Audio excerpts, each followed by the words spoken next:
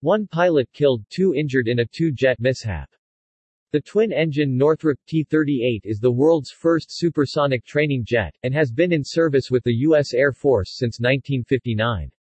2 U.S. T-38C Talon supersonic training jets were involved in an aircraft accident on the runway of the Laughlin Air Force Base, located near Del Rio, Texas near the U.S.-Mexico border, around 10 a.m. local time today.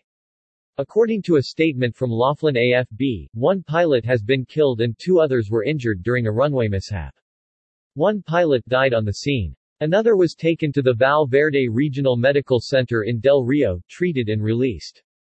The 3rd pilot involved in the accident is in critical condition, and was evacuated to the Brooke Army Medical Center in San Antonio. Their names are being withheld pending the notification of their next of kin.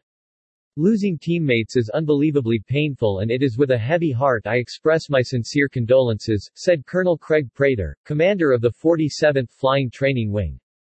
Our hearts, thoughts, and prayers are with our pilots involved in this mishap and their families. The twin-engine Northrop T-38 is the world's first supersonic training jet, and has been in service with the U.S. Air Force since 1959. It is scheduled for replacement by the Boeing T-7 Red Hawk starting in 2023.